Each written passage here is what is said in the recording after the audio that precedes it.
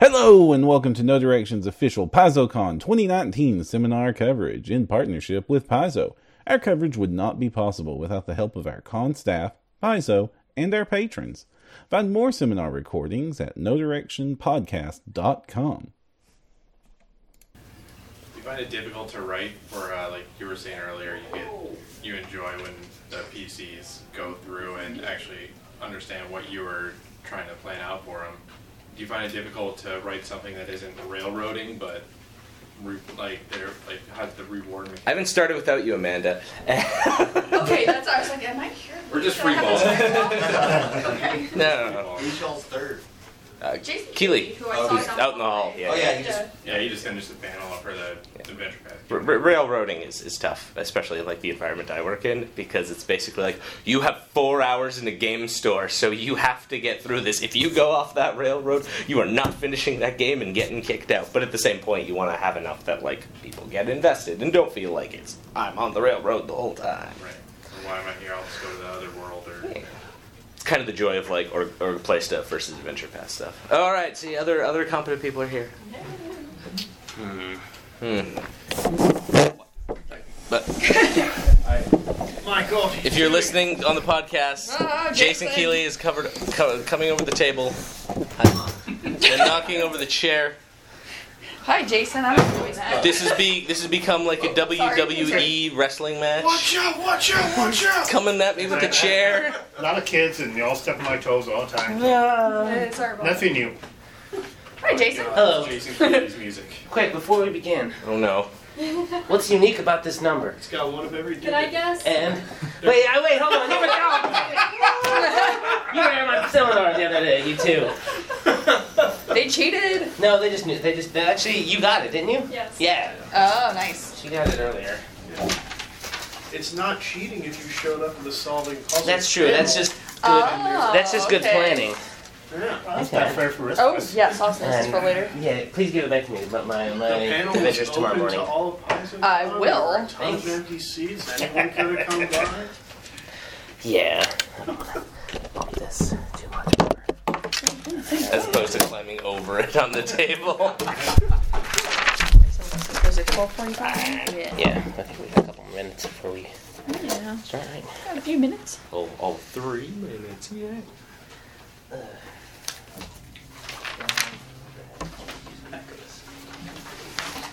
Out the way.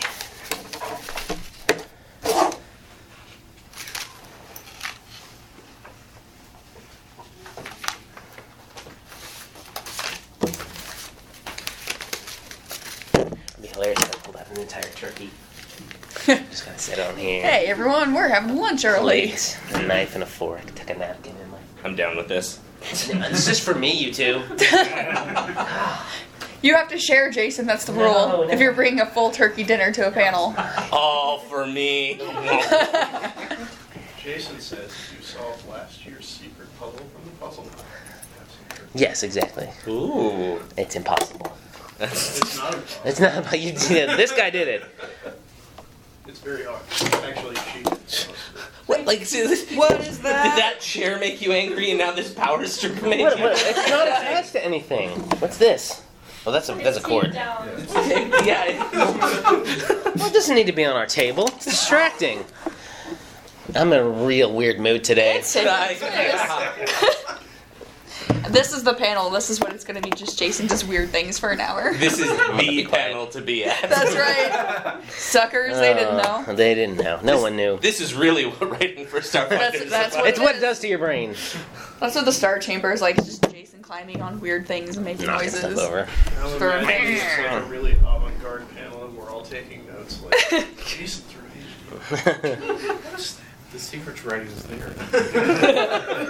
Pro tip: bring full turkey dinner. Refuse You to gotta eat. share. I'm always eating at work, it feels like. I don't know why. Full turkeys, that is. And always full turkeys. No, I'm just always snacking on stuff. You gotta keep the brain. I died. That was it. That was the end of me. No. Oh dear. Whenever you're. Oh, dear. We'll start, man. Yep. All right. Ready to start? Yeah. Hi, everybody. Hello.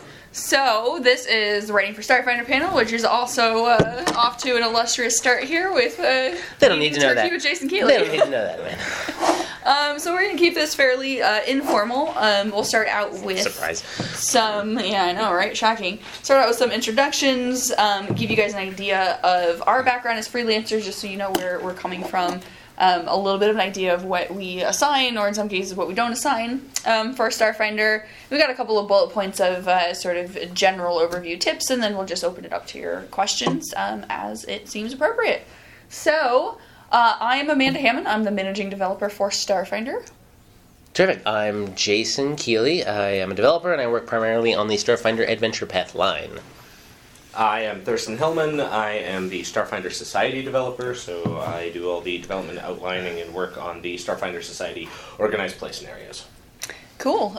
So I started out as a freelancer in tabletop around 2011, and started out by meeting Wes Schneider from Paizo, who's our former editor-in-chief, getting some assignments for monsters in the back matter of specifically the Skull and Shackles adventure path. And I made that connection with him through Gen Con. A thing I think that will come up here is that meeting people at conventions, handing them your business card, making a good impression is not necessarily the way to get work, but is a very good first step to sort of get that relationship going and continued communication. The continued communication is very important. But I worked on a whole bunch of different things. I then got connected with third-party people, specifically Wolfgang Bauer from Kobold Press, and did a lot of development work on his Kickstarter projects in the 2013 through sort of 14 period of time. There's a book called Deep Magic that I was the lead developer on, another book called Southlands I was the lead developer on. I worked with another third party along the way called Hammerdog Games, and did a big hardback Mega Dungeon, and so I had sort of 3 hardcovers to my name when I was applying for my job at Paizo, and I really feel like that foundational experience is what got me started in the industry. What about you, Jason? Yeah, I guess my start began when I decided to put a bunch of money into making a small company and to make a couple games of my own. Starting off with actually a 3.5 supplement, which was a whole world, and then I wrote an adventure for it. And we had, we're like, let's do basically D&D style stuff, but also throw some guns in there and make Knowles a playable race from the start, and blah, blah, blah, blah. From there, we moved on to this weird indie game using tarot cards that I helped write, but also mostly, I guess, developed and laid out and edited. And from there, I was always occasionally hanging out with, I'm going to totally do a name drop here, my good friend Epadiah Ravishal, creator of Dread. We worked on a couple of free games together that can be found out on the internet. We did a weird thing where, let's write a game in a week. Him and, it was called Game in a Jiffy, because we went and took that game to a con called JiffyCon. Which has worked with him, a couple other friends, Emily Care Boss, who the two of them are now married, but that's a different story. And from there, eventually sort of just applied for a job at Paizo as an editor, but didn't get it. But in the process, I guess made enough of an impression that James Sutter was like, wait, here's some names to contact. So I talked to Adam Daigle, I talked to Patrick Rainey, who is left and then has since come back. But Patrick actually gave me my first assignment, which is writing for Heroes of the Wild, and I did some Wayfinder stuff at the same time, and I had a bunch of random comments. I wrote an adventure for Cubicle 7 at some point in that too. And eventually just sort of really got into the Paizo freelance pool when I started working there, and not to say that I wouldn't have kept it up if I hadn't been, but it was like, now I can just go to someone's face. I was like, hey, give me a bunch of monsters. And from there, now I'm writing a whole bunch of shit. Yeah. Stuff. Sorry about that. No direction. That's alright, we'll censor it. Edit it out. Bleep that That's out. right, we'll edit it. Yeah. Thursday. Hi. So my background started, many, many moons ago with a website some of you may be familiar with called EN World. And EN World at the time was releasing a big adventure path called War for the Burning Sky, which was kind of their, 3.5 big ending adventure path. And I was playing that, and then around the time that was ending, they had a open call for hey, we want little adventures to put into our big hardback as bonus things, and I figured, I'll try writing one. So I did that. From that, I ended up getting in contact with some of the people there, like Russ Morrissey and Ryan Knock, who were responsible for that, and they put me in touch with some people for their next adventure path they did, Zeitgeist, and I was responsible for taking like the 4th edition stats and converting them to Pathfinder, which was pretty interesting and sort of like, that kind of grunt level work that some people start with. From there, I ended up doing my first Paizo assignment when there was an open call for Pathfinder Society way back. I submitted a scenario, and I got a lovely rejection letter back that was, no, putting a rust monster in an organized play scenario is like dumb. Why would you do this? But you know the English language, so please make all of these changes and try again. And so I made all the changes and sent it back and didn't hear anything for like 6 months. And then I got like, hey, read this. You did the thing we asked you to. Please write this adventure for us. And that sort of started my career with Paizo, which was freelancing for many years, doing basically every line we have except for novels. I have messed with it some form or another. And then that evolved into me doing remote development work. I just basically finished a year where I was let go from my previous job. I was in IT, had a good severance package, figured I'd do some freelance for a while, and that just kind of kept going into more and more work. And then that went into doing some remote development work, which eventually led to me being asked to come on board to launch the Starfinder Society because of my experience with organized play on the Pathfinder side, and that's kind of my background and things. We basically just couldn't let you go. We couldn't let you stop doing stuff. We're like, please do more, and here's this contract. Yeah, basically. I think you'll find a sort of a possible through line, maybe with the exception of Amanda here because she's too awesome, is that you're not going to be awesomely successful right off the bat, right? I got rejected sometimes after she said his thing got sent back, right? And it's just a matter of like taking that in stride and continuing to just do stuff, even if it's not necessarily for Paizo. Just get some third party stuff, just doing stuff for your own benefit, and putting it up on a website or something. And the more you do stuff, the better you'll get at doing that stuff. Yeah, and doing things that you enjoy and that you're okay with. I've created this thing and it might not necessarily go anywhere, but it's getting me experience and it's teaching me how to do things. And hey, then maybe later down the line somebody notices it, and that's really cool.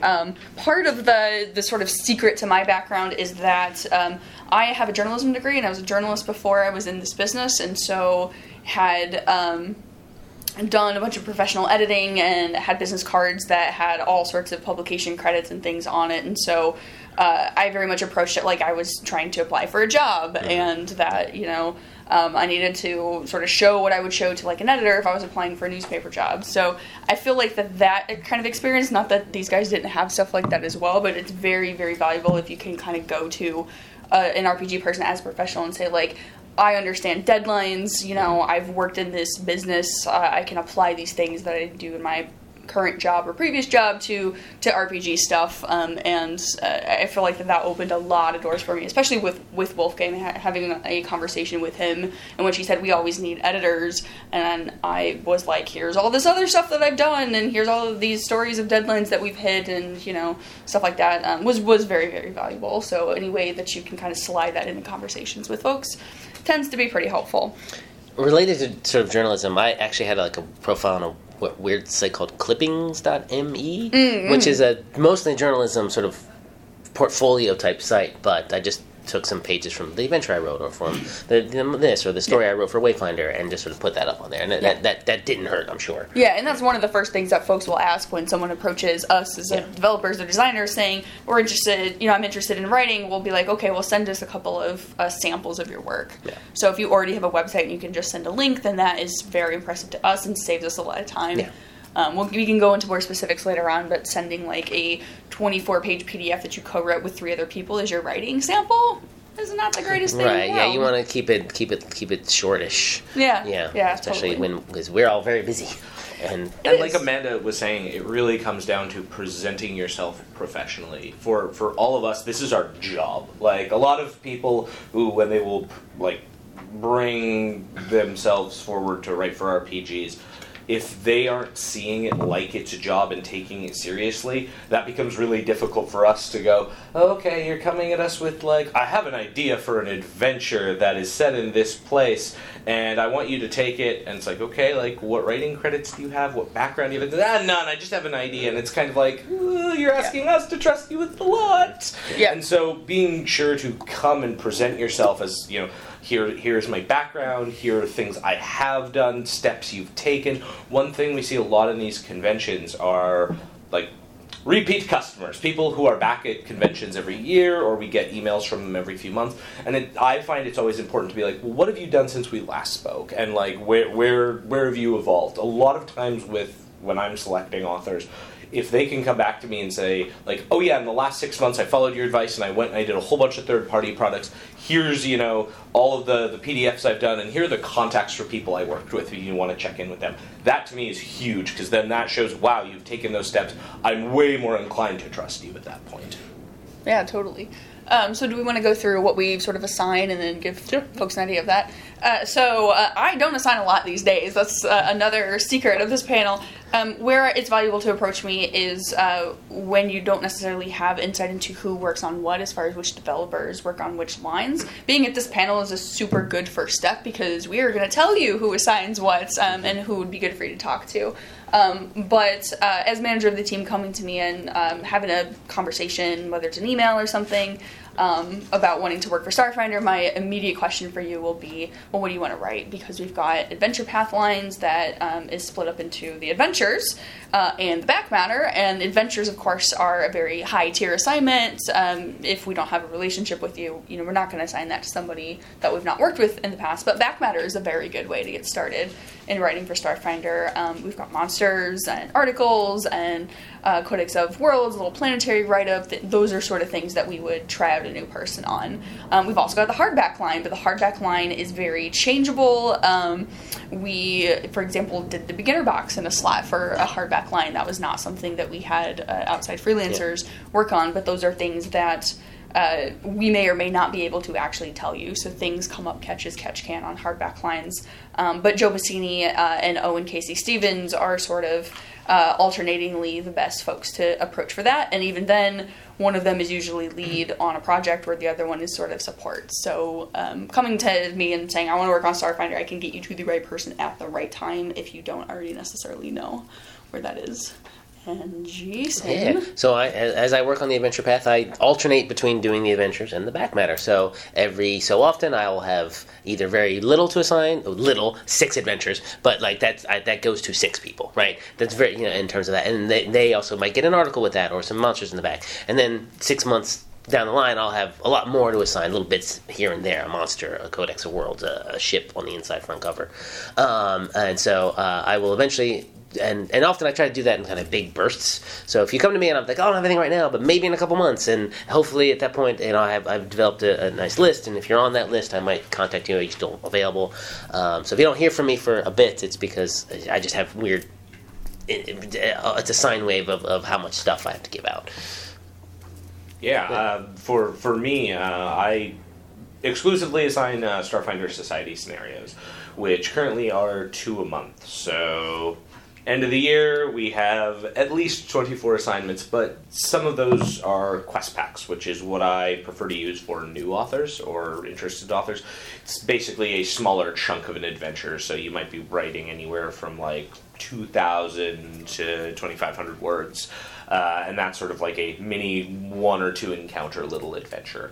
And those are the ones that I tend to use for people who are just getting their feet into the industry and have taken those steps I mentioned before and really come off as professional, shown that they've got some writing credits. One of the interesting things about my position and how I'm assigning stuff is, in a lot of ways, organized play scenarios are one of the most complex types of product we release because they are adventures that have to deal with multiple levels, and they have to deal with like all the subset of organized play rules on top of the regular rule set. So there's a lot of moving parts. But we are also generally more able to give work in that environment. Like once we find solid freelancers who've proven themselves, we're like, yes, please come back, please come back, please don't go to the adventure path and leave us, please stay here. So there is a lot of work work in that line, and we like I say, start with those quest packs and then move into scenarios, which become pretty regular. And unfortunately, there's an appearance that the scenario line is the farm league for the adventure path line, and I don't like to really think that way, but because I think writing, as you said, it's complex to write a scenario. I think it's just as difficult to write a scenario as it is to write an adventure, even though an adventure might be twice as long, twice as many absolutely. words. There's a different kind of difficulty. However, you get to give out a little more, maybe twice as much. So we have 12 adventures a year, and you have 24. There's often a case of when we go to when we're needing adventure path, like we go to fifth. Who do you think is good? Yeah. So it ends up being a funnel of sorts, but not in a way that makes the scenario lesser. It doesn't mean that the scenarios are lesser. It's not you've proven yourself in a scenario. Here's this other thing which is just as hard, but in a different way. We think we can trust you with that. And sometimes I am in the everyone should try it. I'll give you maybe like a couple monsters. Start there, and then maybe a back matter article. And if I've seen you sort of ramping up, improving yourself, and maybe seen some other things that you've done, I'll go straight into an adventure. It doesn't mean you have to go through the scenario line to get an adventure path adventure. So it's there's some different avenues to work with. Yeah, and I think it's also worth noting that there's a lot of passing back and forth of freelancers, and we very much operate as a team. In some cases, we'll get together and we'll talk about which freelancers have done a really good job for you, or if I'm looking to help out somebody for assigning a really specific thing, I might go to Thirsty and be like, who have you got who is awesome, who's turned stuff over on time, who's shown this set of skills in particular, really good at mechanics or whatever have you. And so it very much behooves you to, when you interact with one of us, to act like you're interacting with all of us, because the flip side of that is that when you screw one of us over or you do something to one of us that is not necessarily great, then the other team members are going to hear about that, and that may impact your ability to get work from them. Of course, everybody works with freelancers on their own sort of personal recognizance, and everybody is trusted to have their own stable of people and to use their own discretion. But if you turn over something super late to Jason, Owen's going to hear about it. I'm going to hear about it. Thirsty's going to hear about it. It's a small industry. It's a very small industry. If you are, saying something, if you're doing something unprofessional and it gets back to Thirsty, it's going to get back to all of us, for example. So again, it goes back to treating this like a job and understanding that we have a business to do, and that we want to make sure that we're working with people who represent themselves well and are not going to reflect poorly on us. The worst thing you can do as a freelancer is make a developer look bad. Yeah, because you have something like a late turnover, and you have to look at it from like the perspective of being the freelancer and having a late turnover. To you, it's like, well, like I guess I tried this and it's not for me, and maybe I won't get the money. But on our side, it's disastrous. Panic mode. We have to find someone to do it at the last minute. Yeah, like find someone to do it last minute. One of us might have to take it, and our schedules are already so compacted. We have release schedules that we have to hit with our products. If we don't, like that affects our printing, that affects like our editing, our layout. All of these things cascade really badly, which is why one of the best things you can do as a freelancer is be on time and communicative is like the key point. Best freelancers I have are the freelancers who will communicate where they're at. I can generally give some leeway in time, but they just need to give me a heads up that something's going to be late. The absolute worst thing you can do is just drop off the grid and stop communicating with your developer or person you're working with. Like, hands down, that to me is the most terrifying thing to get from a freelancer. And that happens, and that's definitely a death knell for getting just feature work, because we're all so tight. Like Thirsty said, our team in particular, we run very, very tight on our deadlines. But life happens. Yes. Things and we happen. do understand. Absolutely. And we do understand. Exactly. We're not monsters. We're not all monsters fully all the way, all the time. But if Thirsty says, if you tell us, look, I just had an accident and I couldn't get anything sick or something that happens super all the sick time. And I need to be an extra week or two or something. That is not the end of the world. And we'll be able to figure out if that's possible and let you know. And if it's not, just give us what you got. We'll figure out a way to finish it off. Maybe you'll get paid for what you got, probably, if you've done the work and you've done it in good faith. Yep. And even if you hand over something that is not the greatest because of something that was going on, we understand that. I had a turnover just about a year ago that was not the best turnover, but the person who was doing it was going through a lot of family stuff. They really kept me in the loop on it and got me their material, and sure, it required a lot of reworking, and it would not have been the type of thing where I would have recommended that person for other work, but I said, hey, there was a reason for this. I'll give you another chance again, because, like, let's see what happens when you're not in that environment. And it's worked out really well now. So, again, we're not monsters. Yeah. It's just, please let us know what is going on, and then we can work with you. And that's very impressive to us as well, when we know that somebody's going through something rough and they're doing literally everything they can to just keep us apprised. That's very meaningful to us. Another thing that I think is really impressive to everybody at Paizo, but us in particular, is when you turn us down. Yes. When you tell us, I am too busy, I can't take this assignment, you know, I'm getting married, or whatever it is, Right. you don't even need to tell us why, like, my schedule just can't accommodate this. That's impressive to us, because what we see a lot with especially early freelancers is this just over-eagerness to always want to prove themselves and to feel like this is their only shot, and so maybe it's not the perfect situation for them, but they take an assignment anyway, and then they're late, and then they're stressed out, and that's not good for them, and it's not good for us, because we now have a perception of you as a late freelancer when maybe you should have just passed on that assignment and waited for the next one. Yeah, some of the best emails I'll get will be when I email someone like, hey, I've got this assignment, love you to do it, and they're like, sorry, I can't fit this in my schedule. Never take that as a, well, I've offered this to you once, you're never getting work from us again. Those people immediately go in a nice folder where it's like, okay, in like 2 months when I have something come up, I'll message again, I'll get back in contact. It's not a death knell. In fact, it's quite the opposite in a lot of cases, because it shows you're taking this professionally, you're being responsible about it. And related to that too, if something isn't in your wheelhouse, and you know that, hey, there's this article I have about this. Oh, I don't really know anything about that setting, or I'm not super keen on mechanics, or I'm not super keen on one thing or another, and you let us know that too. Like, okay, well, it's good to know what, you know, I'm more interested in X, Y, or Z. It works the same way. If you just happen to, like, be in a sort of maybe a group of other freelancers, and you're like, I don't work on that so well, but I know someone who might be good for that. Yeah, totally. Definitely will. That saves me a tiny bit of time. I can maybe just pivot to that person, and that might work, and that generally works out. Yeah, and there are, over the years, there have been a number of different freelancer guilds that the names will sort of filter to us, and we'll start to understand kind of who's in what, and you know, those are very valuable. I think a lot of people are worried about, like, sort of disclosing that they're in some of those groups because they feel like, well, maybe I shouldn't be, you know, talking to other people, and like, yeah, you know, you shouldn't be telling people about information that, you know, is proprietary to the project, but, you know, collaborating and working together, that's a positive thing. I think all of us here have done that. Yeah, definitely. So, all of you guys, again, you know, assigned lots of different types of assignments. What are some specific skills to your lines that you're looking for, or specific types of experiences when people are approaching you for work? Like Jason, say someone asks you for back matter.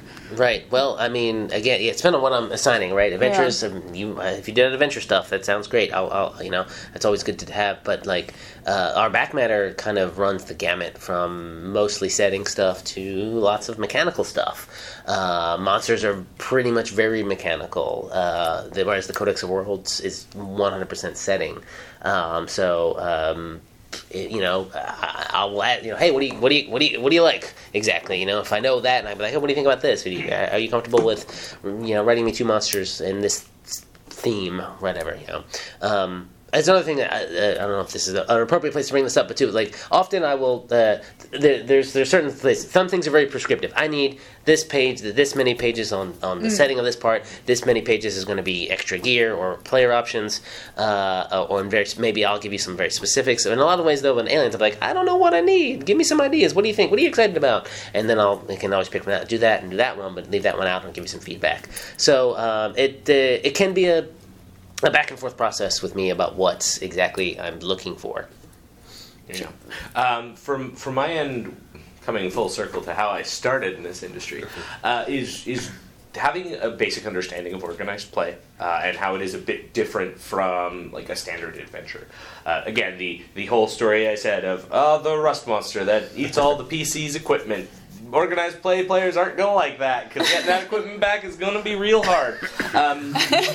Just having sort of that like idea of what organized play is about. You don't have to know everything about organized play, but just understanding like the concepts of, oh, this is a scenario that's meant for up to 6 random people who, like, we could sure end up with a table of all Obozayas, and we have to, you know, figure out how this will work, and they all might not know each other.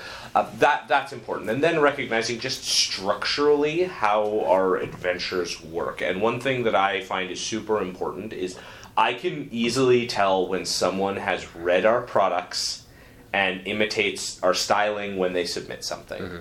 Because that to me shows they've done research. The times I will get like a Word document back that is not styled at all and everything's all over the place and they don't follow any of our standards, that's when there's concerns. But the people who have clearly like run several scenarios and played them, then I can see, oh, you're following our standards. Like you're following that, okay, there's a header for this encounter area, there's some descriptive text, there's all the bold inlines for creatures development, all of that.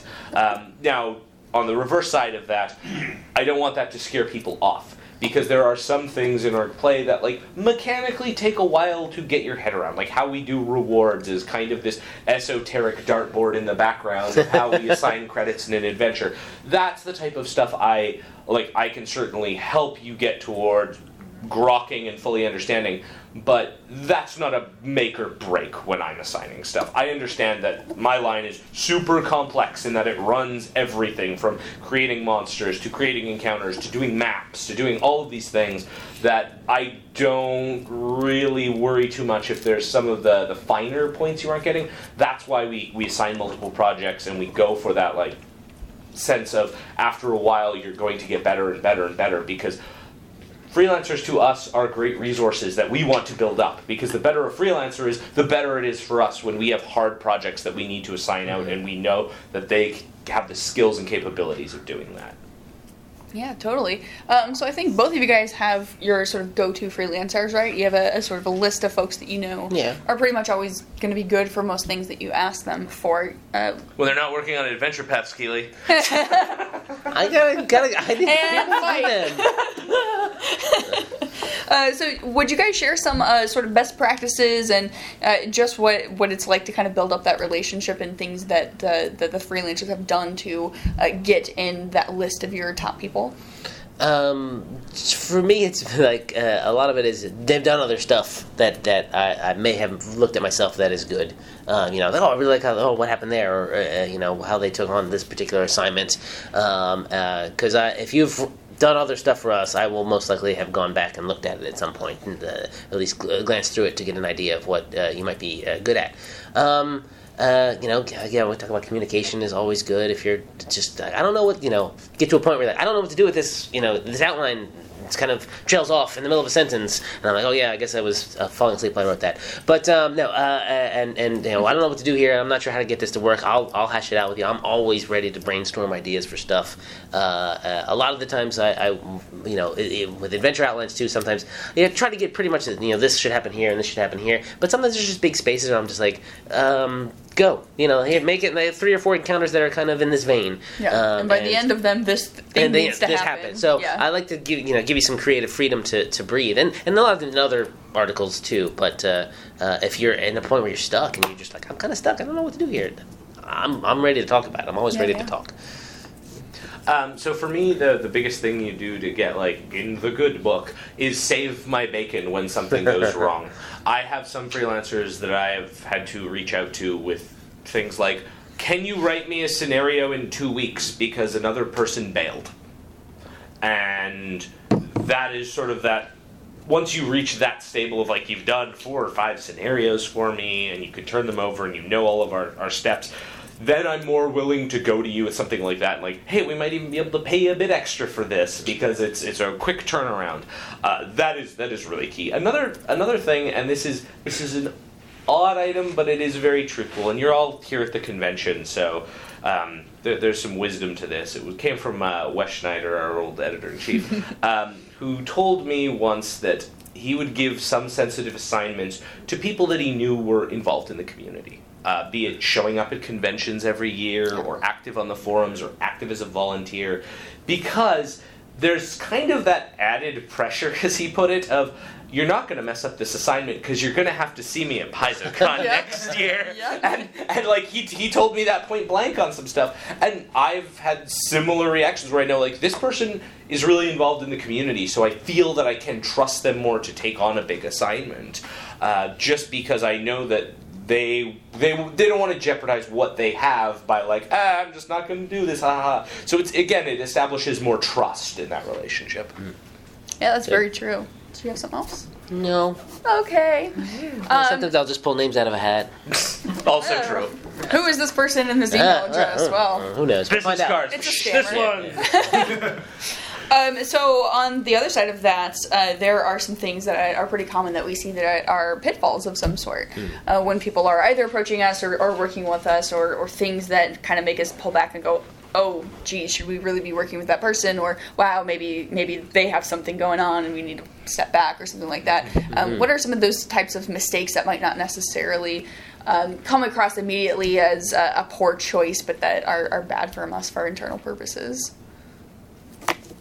I can think of one as sort of over communication, which I know sounds like we're contradicting ourselves, but what I'm talking about is not telling us important things and keeping us apprised of what's going on, but sending us an email every couple of days being like, hey, do you think that this feat bonus should be +3 or +2? Yeah.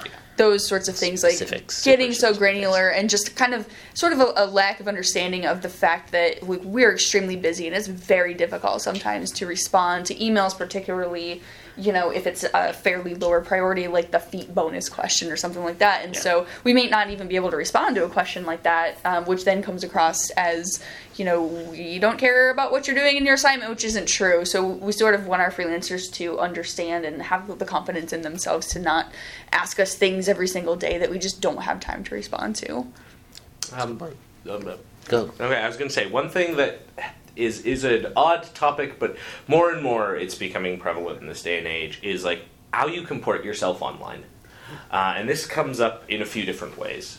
First of all is, you're a freelancer, you've written something for us, it's coming out, and you are all over that product page for that item being soon people will talk about what I wrote. And it's really important to how you comport yourself with that in don't be going in there and spoiling stuff before the book gets released. We've seen freelancers who've done that, and it doesn't look good. Another big thing is, don't ever throw your developer under a bus for development. Where people, and this does happen, is as developers, it's our job to take the text that a freelancer turns over and adjust it to make it work in our setting. And there can be a whole bunch of mitigating factors of why we've changed something.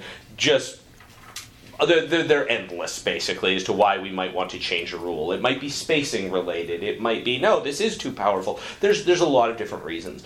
But one of the things that I often see, especially in the org play side, is a lot of, well, the developers changed it. My original vision was, and that puts us in a really awkward place. Mm-hmm. Because as people who work for the company, we don't want to be well, we changed it because it was broken or whatever. We don't want to have that kind of antagonistic relationship. Honestly, the best relationships I have are when I change something, even if I mess up, because I'm human, I can mess up someone else's thing. I might make a development I might make a development change that doesn't account for something else in another part in an adventure, and it just kind of slips your mind, and it's in there, and someone posts about it. And a lot of the times, the best freelancers I work with in terms of online comportment will go into a thread like that and just be oh yeah, but here's how I'd probably work around this, or how I would handle it. They wouldn't well, the developer sure screwed this up. You should feel like you're working with your developer and that it's a team. And if you portray yourself like that, then, again, way more likely to give you work. Yeah,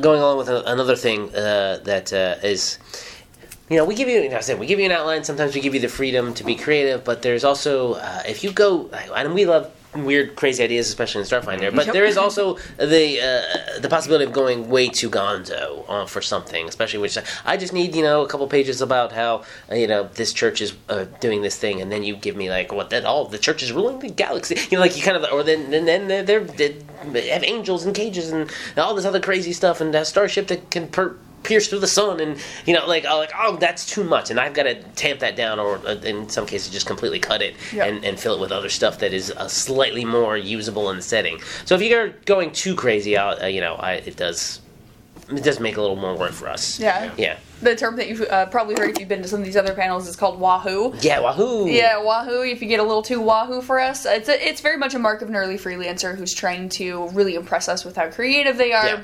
And that's awesome and that's great. We want you to be creative, but there's such a thing as going too far. And again, it's just very discretionary. Like what Jason said, if you read, just gut check yourself, or run your idea past somebody or something. Sure. And if it's just like, what, that makes no sense, then maybe that's a little too wahoo. And it should go without saying, but anytime you're writing, avoid any Easter eggs or slipping stuff in from other intellectual properties into your writing. Yeah. You'd think this would be obvious, but there are still people who will try to slip names or cute little variances of names for things, especially in a sci fantasy setting. I get it all the time, and it's like, please don't do this, because if we miss that and that gets into a product... It's actionable. And now we're responsible for that as a company. So just something to always keep in mind.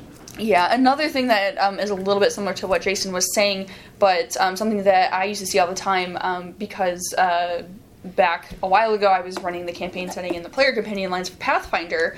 The player companions in specific are very tightly outlined. They're broken up by spreads or sections of 2 spreads, and it's a very specific word count. Like 1,600 or 3,200, or depending on how many pages. And so, I would break it down, to the hundreds of words, for example, and say I need 300 words of feats about, animal companions that can do a certain thing. I need so many magic items along this theme. I need so many archetypes, and I want one of the archetypes to roughly do this, and then you have so many words to come up with new archetypes of your own ideas. If you get an assignment like that, and you instead say, well, I was contracted to write, 1,400 words of 3 archetypes, one was supposed to be a ranger archetype, and one was supposed to be a magus archetype, and one was supposed to be something else, again, using Pathfinder terms, but I just thought that was dumb, or I had a better idea and I decided to do this instead. It's just like, that is bad, because there's a very good chance that I asked for something like that from someone else, or I've been in communication with a different freelancer, and something that was their discretion that has been approved is now the same as this thing that you didn't ask about.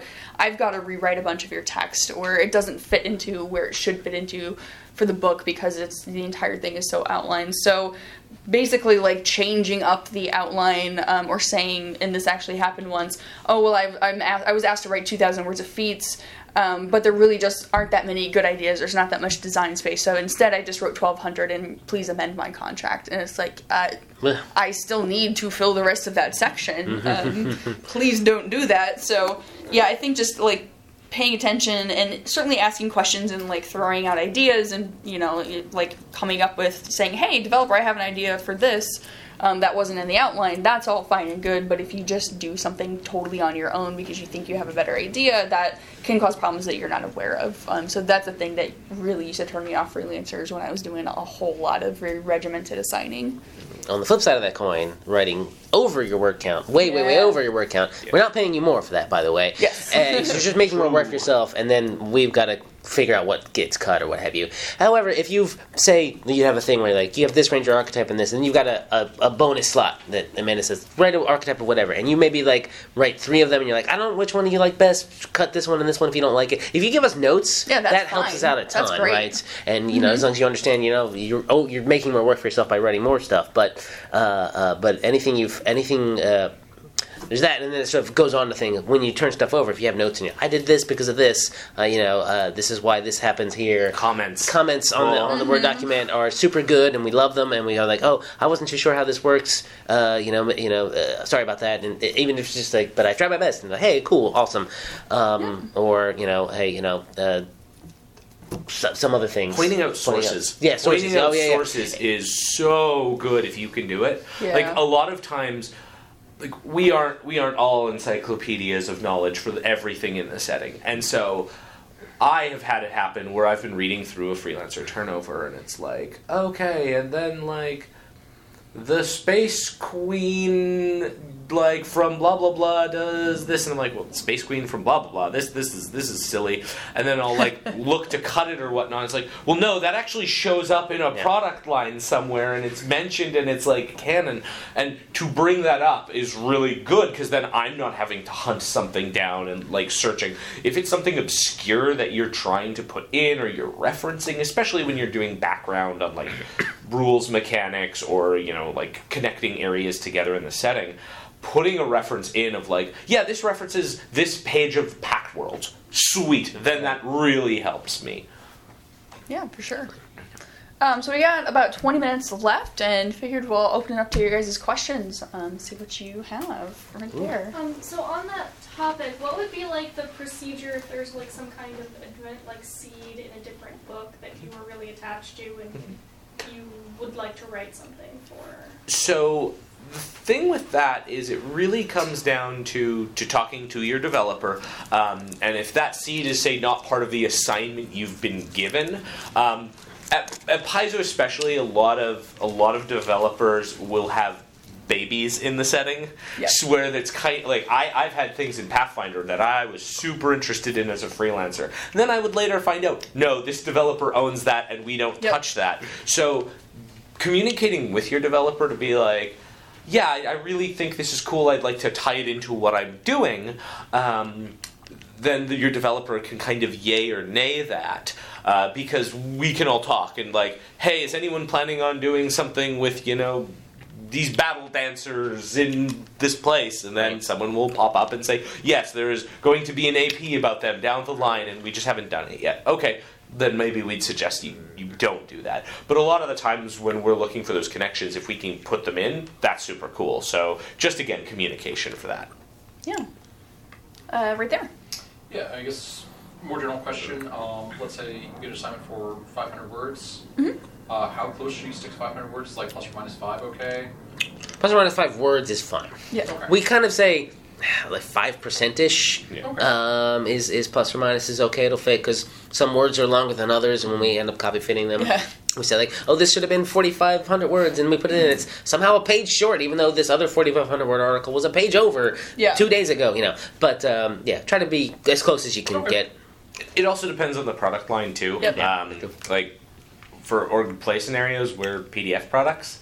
So whilst we don't advertise go over, I have had authors who've been given really complex scenarios, and they've said like, hey, I'm going to need like a couple extra words if you want me to do all this crazy stuff you want me to do, and I'll be like, yeah, sure, because we can do that with a PDF product. Yeah. But with the other lines, since they're all print, there's not that level of leeway. Yeah, and that's, I think, is a little bit important to think about the fact that the word counts that we give you are very mathematically prescribed. So, like what Thirsty is saying, because OP is PDF, you guys have a little bit more leeway that if you need a couple extra pages, that's not a big deal. We can just make a PDF a couple pages longer. But we're not doubling a scenario because then there's like editors and layout and all those other people who have to touch it. Yeah. So there's a bit more leeway on that digital side. Yeah, but when it comes to print products, we have a very specific number of pages that we have to print. They've got to be it's got to be 64 pages. Every single AP volume is 64 pages. So the adventure is the number of words that is determined by how many pieces of art are going in there and what types of pieces of art are going in there. And so we will actually sit down with a calculator to come up with this many number of words per page. We need 900 for one page that has no art. This other page has a half-page illustration, so that takes up 500 words. So then there's only 400 words of text that we need. Oh, there's a body shot illustration. That's a character. That takes up 400 words. There's a spot illustration. That takes up 100 words. So when we give you that number, we are estimating what we think will fit into the section based on the number of pages, also based on the number of art, pieces of art. So, and it is an estimation because we have to get the text to actually be copy fit to the bottom of the page and not have a bunch of extra space and things like that. OP, you don't actually copy fit to the ends of pages all the time at the very end. Like I've seen some stuff. No. Yeah, I've seen some stuff be half pages. The thing with OP too is we like do different things with like appendices for stat blocks and that kind of stuff. So we have a bit more flexibility in that, but and so like what Jason was saying, if you're 5 to 10% over or under, that's not necessarily a big deal because we are still estimating what we think will actually fit in that space. But when you start getting orders of magnitude beyond that and just think, it'll be fine, they'll just add a page. No, we can't do that.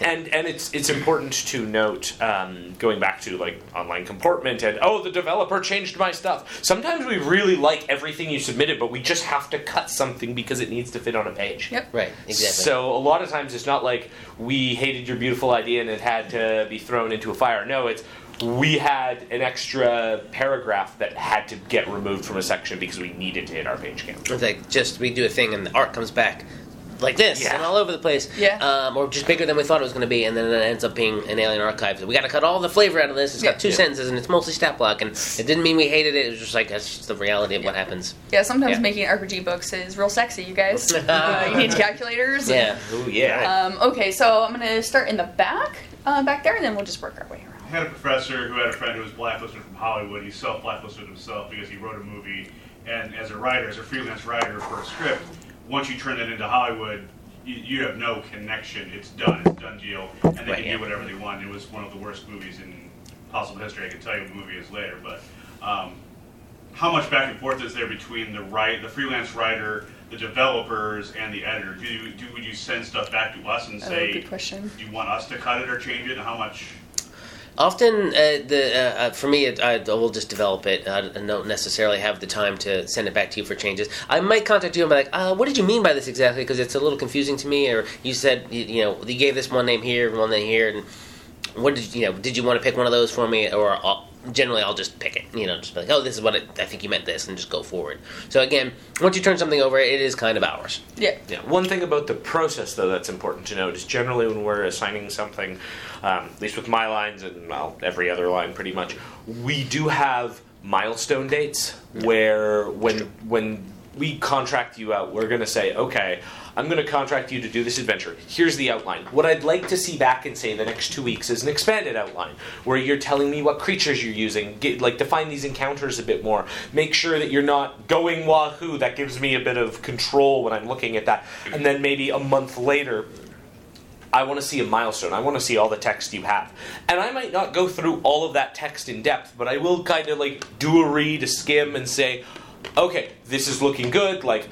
This confident. Yeah, exactly. I'm confident in where this is going. Or #concerns. I need to email you, and you have to change this or change that. So there's some back and forth during the process that also goes to ghosting and why you should never ghost, because when you hit the milestone and you aren't submitting us anything, then you're putting us in a really awkward position, because now we're having to trust that you're going to get this thing done, and we haven't really seen anything. So there is a bit of back and forth during that process, and I know on my end, especially with newer authors, there's a lot of back and forth communication to guide the project so it gets into the right state. But once it's in our hands, generally there's not a lot that at least on my side of things that I will go back to a writer for, except maybe feedback once I'm done. And with minor exceptions of something that's really, really short for me, like 500 words, I don't necessarily need a milestone halfway through. I'll give me 500 words. Yeah. At the end of the day. Yeah, makes sense. A question right there. This seems like it's part of really just maintaining a professional relationship, right? If you develop something that I write and you change it and I see it and I'm unhappy with it, and I email you for clarification, you send back your justification, and I'm still mad. Even if we're going to have an argument about it, that needs to be done in a back channel sort of way, because you can't have that existing in public in front of the consumers of the product. That's just not something that professionals do, and it's a really, really good way to use work. No, that's not really a question. Do you have a question? That is the core of it, is that, that's how you maintain a professional relationship. Even if you argue with somebody, you have to do it in such a way as that other people won't see it. No. And we got a question back there. Hello. Going back to art, say you have an idea in your head of what this NPC is supposed to look like. Should you put that in a comment, a quick description? Yeah. That will You make make it helpful. recommendations. I believe freelancer. I don't know yet. Yeah. Often, sometimes that description couldn't work for text for you too, right? If you need to describe the PCs need to see whatever, maybe it's in box text, sort of read aloud text, or just in the general description. But if it doesn't, you can't fit it in there somehow. Like it's just a you have some details that you don't have there. Put it in a comment. We love it. Yeah. We'll decide whether or not that was our vision or not. But for the most part, it's very helpful. Oftentimes, when I get a final turnover within the week, I have to write art order for that thing. And a lot of the times, depending my relationship with that freelancer, I'll just email the freelancer and say, hey, I can fit in 2 portraits and a full body illustration in here. What do you think is going to be best? What would you like to see? Or maybe I've picked one because I know it's strong, but I don't know about the other ones. What would you like to see? And then give that kind of back and forth post project just to suss out the art. Yeah. One other thing that is art related as well is maps. With my products and adventure paths, you're going to have to do some custom maps. And don't be afraid if you're not like the strongest cartographer. We will work with you on that, and I myself use resources for that kind of stuff as well. Just like websites that give guidance on how to do maps. And if you're interested in like what art goes into a scenario, obviously the more maps are in, the less art we get. So there's some of that as well. Yeah, just being upfront with us about like, hey, I've never done a map before. I'm not really sure where to start. That sort of thing. Like, I am more than happy to sit down and have a Skype conversation, 20, 30 minutes or however long it needs to be, and sort of put some sample maps in front of people, give them those resources that Thirsty mentioned, maybe hook them up with another person on staff who is a professional cartographer on the side, which I don't think we have on staff anymore. But we did at one point.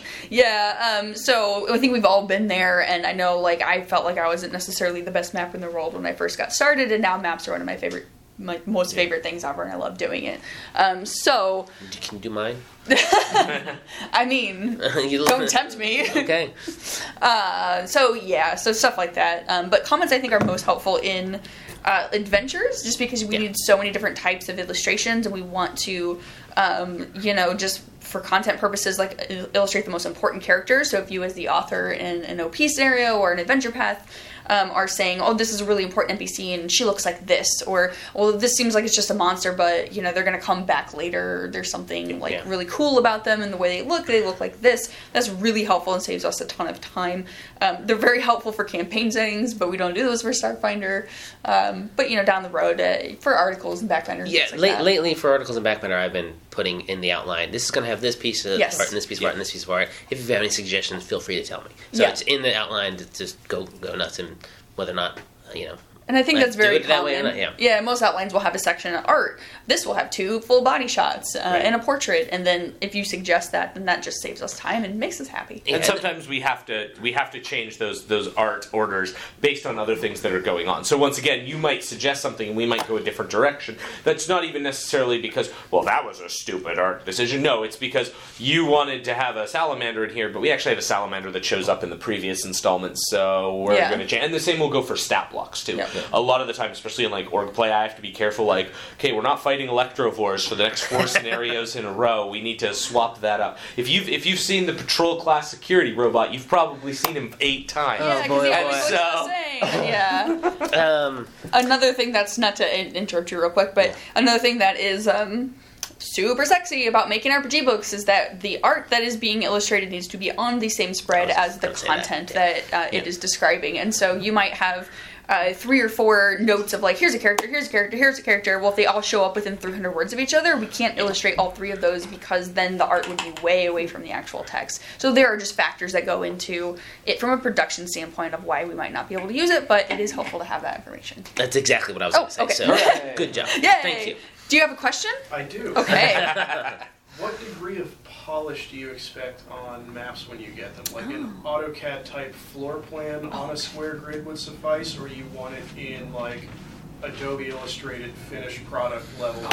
Where are we at? I do mine on pencil and then scan it in. Sometimes I'll color it with some color correct. If you can do the fancy program, AutoCADs and stuff like that, awesome, cool. It just helps. That'll help our cartographer a little more as when we hand it over, because the cartographer will, at least the ones we've had for Starfinder Adventure Path, have been able to take some really rough bits of coal and turn them into diamond. Professional drafting. Yeah, if that's a skill set you have and you do great maps, you will be known as a person who does great maps. That's true. And that will maybe get you a little extra work in some cases. Yeah. If everything else is just as good, is competent, and no, but this person does really good maps, well, we'll give them a map heavy, whatever. We have at least one freelancer who does maps, and you'll get the map turnover and be like, I hope our official cartographer can make it look as good as this turned over map. Absolutely, yeah, absolutely. Anybody else right there? And then we'll get you. As a follow-up to what you're saying about people that like maps, generally when I am coming up with a scenario to write about, I like to think about how the battle and the tactical side of the game will play out in possible alternate win conditions, and then building my story out of there. And they mentioned in the dungeon design Q&A yesterday about the dungeon ecology, and really thinking about why are these people in this area, why are you fighting them, why are they staying there if you are fighting them, like, and the time constraints that could potentially be on the actual game mechanic side of it. Do you tend to go to freelancers to write like considerably more of the adventure background and then go into the dungeons, or do you break it up with some people where you'll get the high-end idea of what you want this dungeon to be, and then have someone do sort of the mechanical game side of it to maybe give reworks or to give a battle plan? It varies from adventure to adventure. We will, if you get an adventure outline, and this is a lot getting into just how to write adventures, how to make them. You have to think about what the maps are going to be and what exactly all the stuff you said. But the outline will be like, okay, we're going to tell you, then we need a map of this place and a map of this place. We don't tell you exactly what it looks like necessarily. That's going to be up to you, how many rooms it has and whatnot. And then occasionally be like, and you have a whole page of maps that's dealer's choice. Make them related to the encounters that you have, and maybe we'll have a thing of just like we need 4 encounters that kind of take place in a general area. In Starfinder, we've had a lot fewer dungeons, right? So we end up having this is a battlefield, whatever, and it really only it has 1 encounter on it, but you kind of need a map for it to help the PCs out, so that the GM can draw something.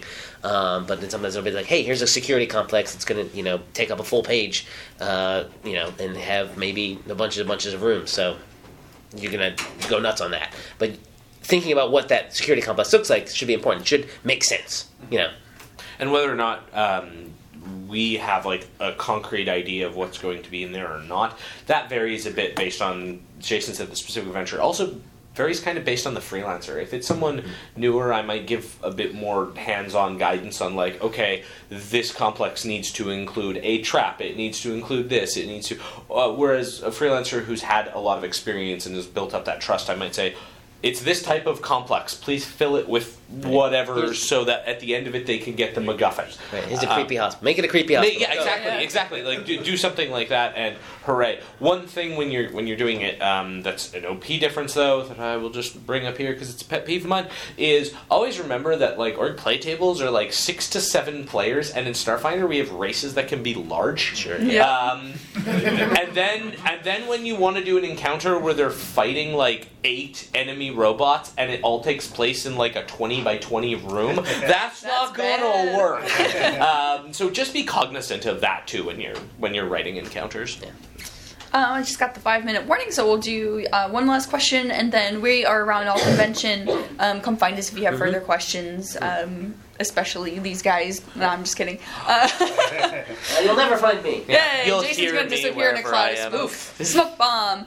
We'll do one more question, and then, just come find us throughout the show if you have other things. Business cards. My question is what you said about being noticed in the first place. Yeah, okay. Okay, and so if I write something and put in a fan site, or I make my own fan site, and I send that to you, and say, and people had critiqued it beforehand and said, "Oh, this is this," and I'm not gonna, or review it. Would that be good for the submission? I think Any material you can provide us, like rather than just saying I'm interested in writing for you, being like Yeah, I'm interested in writing for you, and here's this thing Yeah, you can that's look what- to yeah. see my work. Yeah, totally.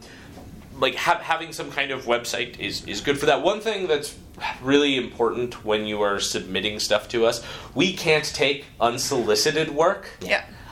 So if you're like, I've written this great adventure, look at my great adventure, I have to say I can't look at that unless it's been published by another company. The reason for that is like, you could send us something and then I could remember something from reading that makes it into an adventure, and you could go, you stole my idea. So we have to be really careful with that. So fan website and that kind of stuff. But then it's published. If it's published in like available, then it's fine. It's open source and everybody can use. Yeah, but exactly. And free products, we don't look down on them. If you have put it out on drive-through, you've laid it out yourself or had your friend lay it out, and it looks like a professional-ish product. Then that's great. Wayfinder articles, like all sorts Wayfinder's a great idea because then you can get word counts. It is unfortunately sort of like less and less of it every year, so we can't necessarily say like, definitely do Wayfinder because only I think it only happens once a year now. But I'm sure there are other things out there you can look for to do that. Yeah. Thank you. Yeah, you're welcome. All right, well, we're pretty much at time, so thank you all for coming. Whoa. Really appreciate it. Hey, thank you. And we will see you throughout the show. Have a great time. If anyone didn't get one of my business cards yet, feel free to call me. Yeah, we have business cards up here for those of you who want them.